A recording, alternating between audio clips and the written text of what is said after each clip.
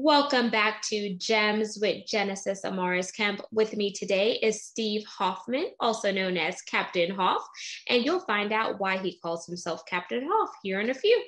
But here's a bit about Steve. Steve Hoffman, Captain Hoff, has had more careers than cats have lives, from Hollywood TV executive and game designer to manga rewriter, voice actor, animator, electrical engineer, studio head, and video game designer. Today, he's the captain and CEO of Founder Space, one of the world's leading startup accelerators. Founder Space was ranked the #1 incubator for overseas startups by Forbes and Entrepreneur magazines. Hoffman is also a venture investor, founder of 3 venture-backed and 2 bootstrap startups, and author of several award-winning books. These include Make Elephants Fly, published by Hackashay, Surviving a Startup, published by HarperCollins, and The 5 Forces, published by Ben Bella. He also has some other things that he is doing in and behind the scenes. So without further ado, please welcome Captain Hoff. Genesis, it's fantastic to be here. My pleasure. So Steve, go ahead and tell the listeners and viewers a little bit more about yourself, because we all know that a bio is just a bio, and you are multifaceted and multidimensional, and you've been, I think, around the world and back virtually as well as non-virtually. That's true. I have spent, before COVID, I was spending 70% of my time traveling. So all across Asia, all across Europe, South America. And I was working with entrepreneurs in all those countries, hundreds of entrepreneurs. So I run Founder Space. It's a global startup incubator and accelerator. But I've also been an entrepreneur my entire life. In fact, I've done 2 bootstrap startups and 3 venture-funded startups in Silicon Valley. And I love every minute of it. And I want to share some of what I've learned with your audience. Awesome sauce. And I'm just so awesomely grateful that you are going to be here. And y'all, don't judge me. Awesomely grateful may not be the best of words, but that's how excited I am to talk to Steve, aka Captain Hoff. And today we're going to discuss the secrets of the indestructible entrepreneur. And the reason why this is so important is right now we're in this period called the Great Resignation, where you see hundreds of employees are walking out on their employers because they are just fed up, and they feel like, if I could spend this amount of time and energy building someone else's brand, empire, and legacy, why not do it for myself?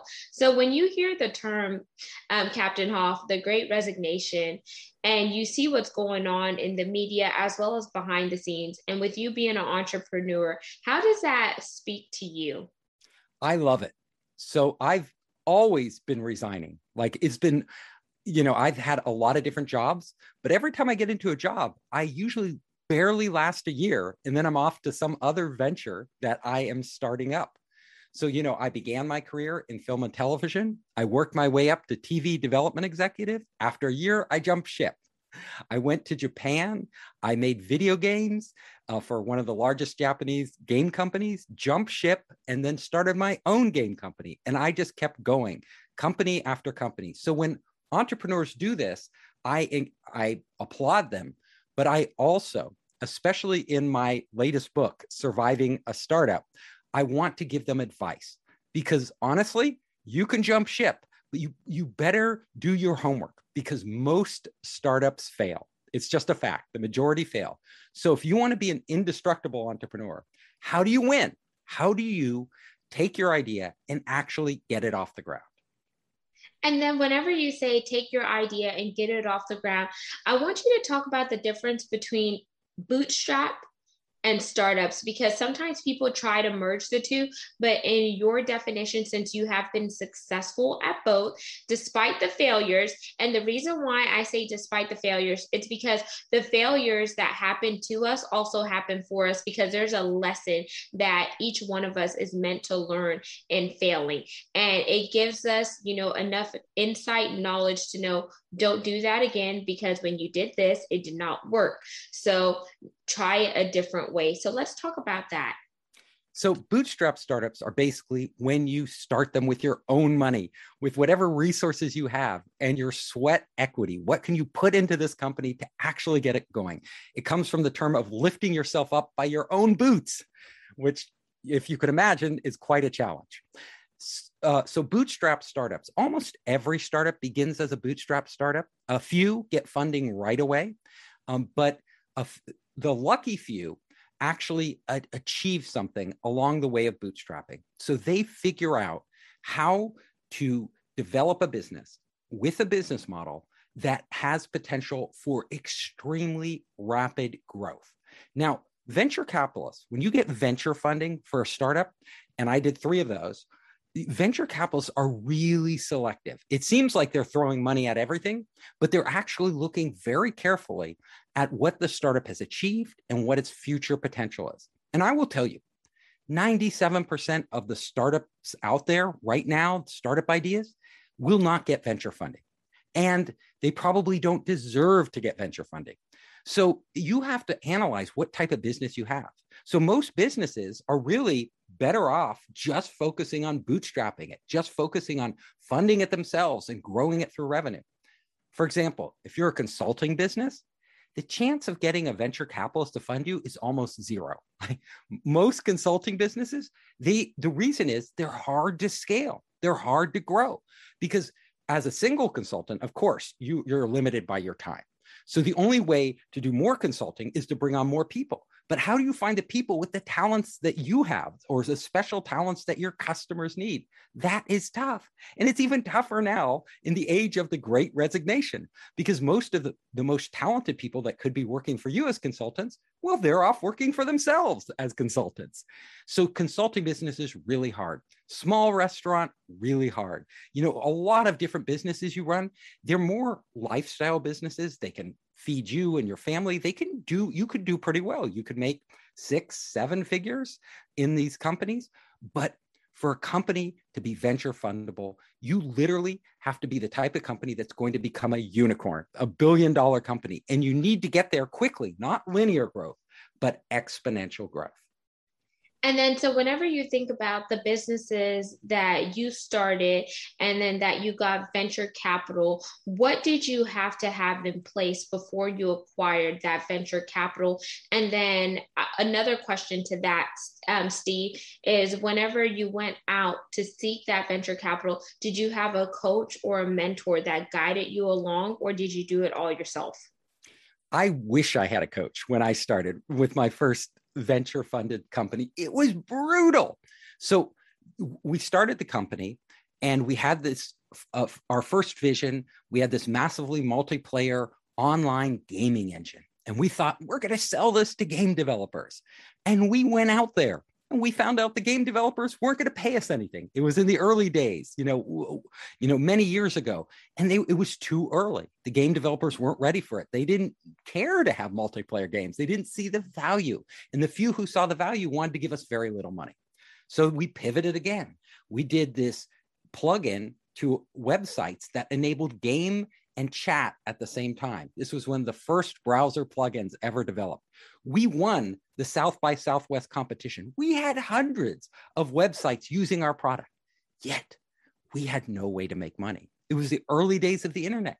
Internet advertising wasn't here yet. We actually plugged internet ads into our application and we got not even enough money to buy a pizza. So we were desperate. So we're running out of time. We're running out of money bootstrapping this. We hear that MTV and Viacom wanted to develop interactive TV. So we said, okay, we'll take our platform and we'll approach them. We actually got them to buy into the platform. We were going to launch with MTV the first and the biggest on-air, online, interactive TV show called Web Riot. Now, we got $350,000 from them, which to us seemed like a huge amount of money. We're still bootstrapping it because when you're bootstrapping it, it means you're getting money from customers, and they were our customer. So we had $350,000. We started building out the platform. Everything seemed great, except that it costs a lot to build out a platform, and we needed more money. So I was going out at the same time to raise venture capitalists. And I didn't know anybody at the time, not like today, where I know hundreds of investors in Silicon Valley and even more overseas. But at that time, I didn't know them. So I was knocking on doors. Most people wouldn't respond. It was really, really difficult. I was talking to angels, trying to convince them. And I learned along the way just how tough it is. Let me tell you, there was one angel investor who seemed to love what we had. And he was constantly coming back to us and asking questions and more information. And every time I gave him more information, I thought, wow, he's going to invest. But you know what? He never did. He never invested. So the thing I learned here is that if somebody isn't willing to commit right away when you engage them, I mean, after 2 or 3 meetings, just tell them you can't meet them anymore. Because what it does is it gives you false hope. And really, the people who are going to invest, they're not looky-loos, they're just looking, but they aren't really serious about investing. The ones who are going to invest, they commit usually after 3 or 4 meetings. It doesn't take more than that. And if they haven't committed after 3 or 4, they're probably never going to commit. So you should walk away. But I engaged with this angel and a number of other VCs for like 9 months. None of them ever invested. Wow. It's brutal. Finally, I got a VC firm in Los Angeles made up the big Hollywood executives who said they would invest. And I went to a big law firm to do all the legal work because I didn't know how to do it. And I ran up $60,000 in legal bills. We negotiated the whole contract, right? Every I dotted, T crossed, everything ready to sign. We're sitting down. I said, okay, let's sign the deal. We need the money. They were going to give us $5 million at a $15 million pre-money valuation. Really good deal. And you know what they said? We want to wait. We decided we want to wait until your product launches. We want to see if your product is successful. So you asked me, like, what does it take to get funding? I'm like, we have a deal with MTV and Viacom. You should be, we agreed you would fund us. No, we want to wait. So what could I do? We had to wait 2 months. And so we waited 2 months. The product launched. Boom, it was a huge success, like a huge success. 1 million users signed up. And in those early days of the internet, that was just enormous. We had on-air broadcasts across the entire MTV network. We were doing incredibly well. I went back to them, but the only problem was we had no money now. We had spent everything to get to this point. We go back to them and said, okay, we really need the money now. Like, our product launched, it was successful, write the check. You know what they said? They told us, yeah, we'll write the check, but at half the valuation we promised you. Half. They were going to cut our value down in half after we launched successfully. Wow. That's crazy. Brutal, right? So this is what it takes. You're like, oh my God. So I have a choice between walking away from you, and literally it's just about Thanksgiving, and between Thanksgiving and mid-January, all the venture capitalists go home. They don't write checks. They're like off doing their thing. So, there's all the holidays and everything. So we could walk away from you and try to get another VC, but it's not going to come for at least 6 or 7 weeks. Or we could take your money, but you guys are evil. Like you screwed us over. What do we do? You know what we did? We walked. We said, screw you.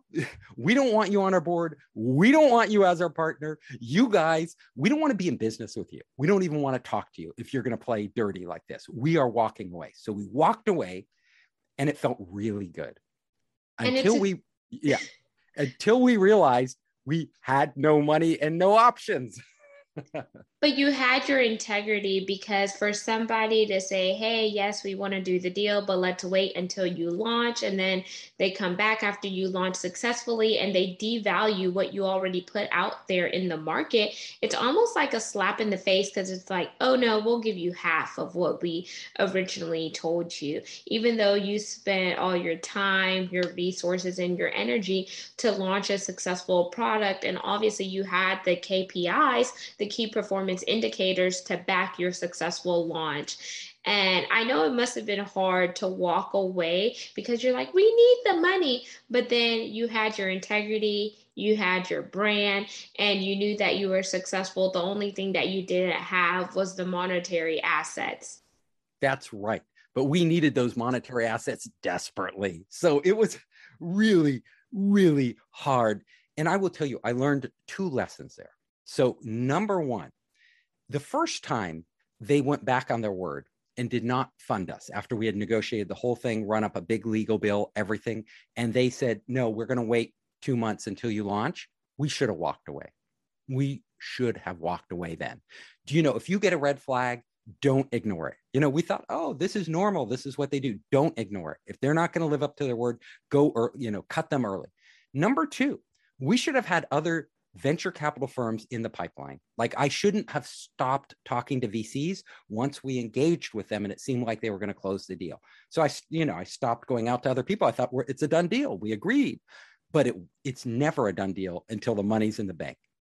So to continue the story, you know, it was one of the most difficult holiday seasons I've ever had. We were so depressed, but you know what?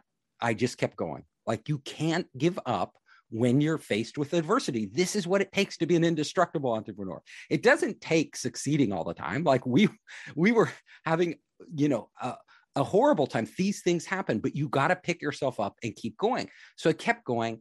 Finally, I got through to this company. It was called Macromedia. It is now Adobe. So it was essentially Adobe. And they had just launched their new product called Flash. And they asked us, the president asked me, can you get this to work with Flash? And I said, if you can fund our company, absolutely. Like, we will get this working with Flash. He said, well, I can't fund your company. And I was like, oh, because we need a top tier venture capital firm in Silicon Valley to lead the round, but we can come on board once they lead. Another rule of thumb: people who won't lead are useless to you. You need lead investors. You don't need followers unless you can get them to introduce you to lead investors. That's the only use they are. So if they won't introduce you to anybody, they just want to follow, but they won't go out on that limb and actually make introductions, then you tell them I'm walking. So I said to him, like, I was learning as I went, I said, well, who can you introduce us to? And he's like, okay, I can take you to some VC firms. I go, great. You know, if you make those introductions and they invest, you're in the deal. You know, basically, if somebody is following, if you tell them that if the investors you introduce us to invest, we'll have you in the deal. But if they don't invest, all bets are off. We can't guarantee you'll be in the deal, because you want to motivate them to make as many introductions as possible. So absolutely, networking is equal to your net worth. Exactly. And you need to orchestrate it. You can't rely on just being a nice guy. Like, you have to ask for it. So he made it. We had to wait literally till mid-January. So we were running on fumes. I was begging my employees to keep working for free. You know, we had hosting fees and all these money going out. It was really, really hard and very stressful. Walks us in to one of the top VC firms on Sand Hill Road, which is in Silicon Valley, where all the big VC firms are. Sit down with them. And he comes to the meeting. I'm like, why is he coming to the meeting? He's the president of this big company. Why is he here? And I realized, he's here to listen to what the VC says. If the VC doesn't like the deal and points out some reason it's not good, he's not going to make any more introductions. This is the trial run. So he's sitting there. I'm there. The pressure's on. If I don't close this deal, like, we're not going to have time to get the money in. We're going to be out of business. So I give my pitch. I talk about it. I don't tell them we're running on fumes. You don't want to act desperate. So I act, like everything's fine. We're doing a deal with MTV, blah, blah, blah, blah, blah. All we need is your money to grow. And at the end of my pitch, I look at him and he's stone-faced. Literally. Yeah. He has no expression whatsoever. So I don't know what to make of it. And then he goes, excuse me. And he gets up and he leaves in middle of my pitch, or at the end of my pitch, basically. And I sit there, I look at the president of this company who introduced me. He doesn't know what's going on. So I'm sitting there, oh my God, it's over. Comes back in a few minutes later, sets down a piece of paper, and he goes, here's your term sheet. I want to give you not $5 million, but $7 million. more money than I asked for. I was like, oh my God. On my first pitch, I literally just met him, right there. So I was like, wow, why is he giving me, why is he doing this? Like, I pitched other VCs for a year and couldn't get a single one to come on board. What did I say? Clicked in my brain. I told him during that pitch one thing that made him give me that term sheet. And that was, you see the president of Macromedia, which is now Adobe, sitting over there?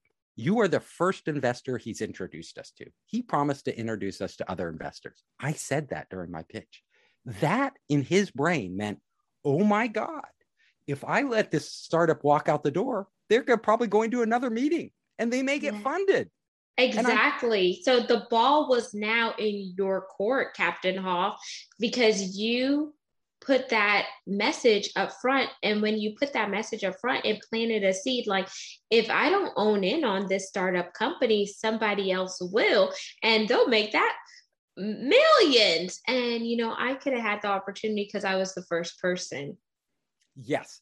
So I will tell you what motivates investors. Like, if you want to know to be an indestructible entrepreneur and close deals, what motivates them is not your being nice. It's not just information.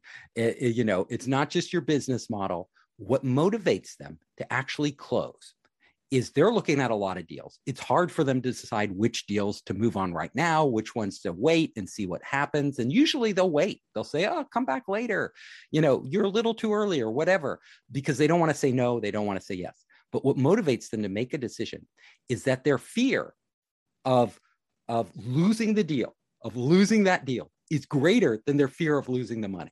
So if you can get them more afraid that they're going to get cut out of a great deal, they act. And it's human psychology. Think about it. If you're walking in to a house that you're searching for homes, you see the home that seems like a really good home, like in just the neighborhood you want. But the real estate agent tells you, don't worry, this home will be available later. Come back, you can look around. You'll go look around. You won't make the offer. But the real estate agent says, if you walk out of here, somebody else is likely to come in here and take and get this home. Then you're motivated to close.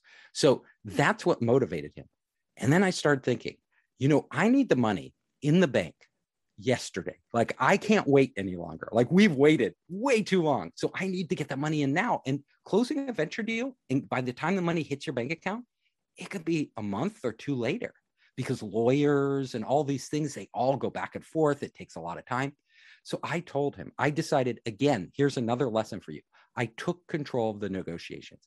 I wanted to set the timeline by which they closed, because the other VC firm, when I waited for them, they just kept me waiting 2 months and then they did nothing. So I wanted to know they're going to close on my terms and on my timeline.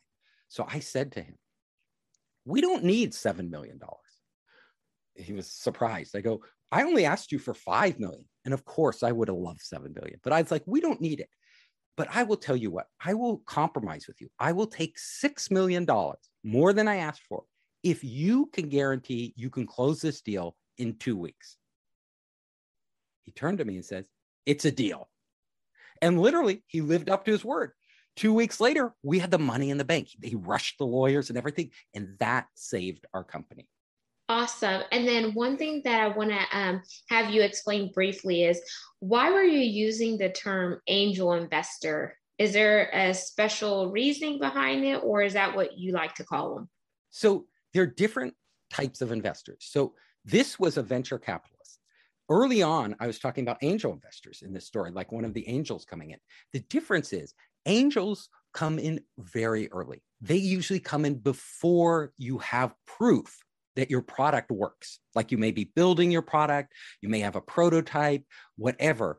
The angel will come in, or you may just have an idea, and the angel will come in at the beginning. That's why they're called angels, and give you just enough money to get to the next step. In the case of this business, I was talking to angel investors. I couldn't close any because I was trying to figure out how to do this. But what I did close was funding from MTV, our customer. They gave us the money to build the product. So that, in essence, was our angel funding. So usually you go through angel rounds, which are, they tend to be wealthy people who want to help startups and fund them. They may also be friends and family who chip in to help you go. Then you go to a seed round, which are either very large angels, very rich angels, or angel networks, or venture capital firms that come in at the seed round. Next, you go to the Series A. And what I'm talking about, I jump straight from bootstrapping to Series A. Series A is when you get like 5 million or more dollars. And it is an institutional investor, venture capital firm. That's your Series A. And then you go through many series. You keep getting funding, Series B, C, D, E, whatever it takes until you get acquired, go public, or go bankrupt. Thank you so much for explaining that, because it definitely puts some context in there, especially for any listeners or viewers who may be in this predicament and they're not really sure where to go. And I also want you to give us some tips, Captain Hoff, on what makes somebody an indestructible entrepreneur. What are your top 5 tips? Number one thing that makes you indestructible is a positive mindset. Like, you're going to get setbacks. It's going to be very difficult. Like I described to you, I could tell you my stories about the stress, but until you feel that stress, you don't know what it's like. Like, everything's hanging on this. It's your dream. You put it all into it. So being indestructible is saying, look, I'm going to work as hard as I can to achieve my goal, but I am not going to let it dictate my life and my feelings. You have to have control over who you are, like what you feel. Just because things are going wrong in your business, honestly, it's not the end of the world. Like I've had companies that have done extremely well. I've had companies that have done not well at all, like really. So in my life, I've learned that in the scheme of things in your entire life, you can look back on those worst case scenarios when they actually play out. And then, you look back 10 years ago, what was that? Why did I think it mattered so much? And then all the little things that you do during your business, that can really up your anxiety levels. You have to keep a perspective and say, look, well, I even remember this 6 months from now, or a year from now. Honestly, 99% of those things, you won't even be able to recall that it happened. So why are you worrying about it? Like, just deal with these situations and deal with them calmly. And you really have to practice. Some people meditate, other people reflect. I like to take walks and think very deeply. What people do yoga, what people talk to their teams, to their friends, to their family. This really important. Number one, for being indestructible. You have to know yourself. You have to treat yourself well, like love yourself. And you have to practice keeping your mind clear and calm so that you make the best decisions possible. Number 2, surround yourself with amazing people. Like, if you want to be indestructible, no one person is indestructible. Like, one person can be knocked down easily. A group of people, it's much harder to knock them down. So when things get tough, like, one of the reasons I hung in there with this startup was we had a team. I had co-founders. We were bonded. We were in this together. It wasn't me alone. So, and don't just get ordinary co-founders, like whoever's available, your cousin Jimmy, your roommate, just because they happen to be your roommate. You want people who, yes, you bond with, yes, you communicate with well, but you want people who can add value, who really have the skill sets that complement yours, that can do things you can't do. Like, we had amazing engineers in this startup. I couldn't have done it without them. Like, they built that whole system, right? And through all the problems we had, they always came through. I had an amazing friend who was designed the whole system. You need these people, great designers, great technical people, great marketing and sales people. Bring them on early and be generous. Share the equity with them. You want to make it a win for all of you. So treat your team like your family. You start to the family, when you have that support, you're indestructible. The final thing is educate yourself. Like, if you are going to be an indestructible entrepreneur, you always have to be learning. You cannot think you know it all, because there's so much information out there. Like me, like, I literally read a new full-length book, every week, right? And I still can't get through all the information I want to get through. I'm filling my head with knowledge and ideas, and I write my own books. But honestly, every time I educate myself, I get a little better. Always be improving yourself, physically, mentally. And remember, information is the raw material you will use to get the insights and the strategies and the know-how to actually succeed. So go out there and learn from great people who have done it before. always be learning. Those are some amazing tips. So I wrote down the top 3 tips. And Steve, please let the listeners and viewers know once again who you are, how they could connect with you on social media, and your call to action, and the other stuff they're eager to know. That's why they'll have to connect with you. Okay. So if you want to reach me, it's Steve Hoffman. Just go to founderspace.com. Founderspace.com. I'm there. You can contact me there. We have tons of videos there. I have my own podcast there. We have lots of my books are there. Founderspace.com. If you want to get my latest book, just designed for startups, go to survivingastartup.com or search on Amazon. And if you want to reach out to me on social networks, I'm on almost every network. A great one is LinkedIn. You can go there and find me, Founderspace and Steve Hoffman, and we can chat. And there you have it, listeners and viewers of Gems with Genesis Amaris Kemp. You just heard Steve Hoffman, aka Captain Hoff, delivering some amazing tips so you can be an indestructible entrepreneur. All of his contact information will be in the show notes, so make sure you read, and connect with him. Remember, you are a masterpiece. You are destined for greatness. Take actions today to secure a better future. And what you don't know, surround yourself with people who do know, and never be afraid to acquire new knowledge so you can sharpen your mental clarity, enhance your physical ability, and make sure you are driving yourself to the period where you're not just surviving, but you're thriving. And until we chat next time, peace, love, and lots of blessings. Go out and have yourself an amazing day. Carpe diem. Genesis Amaris Kemp and Steve Hoffman signing out.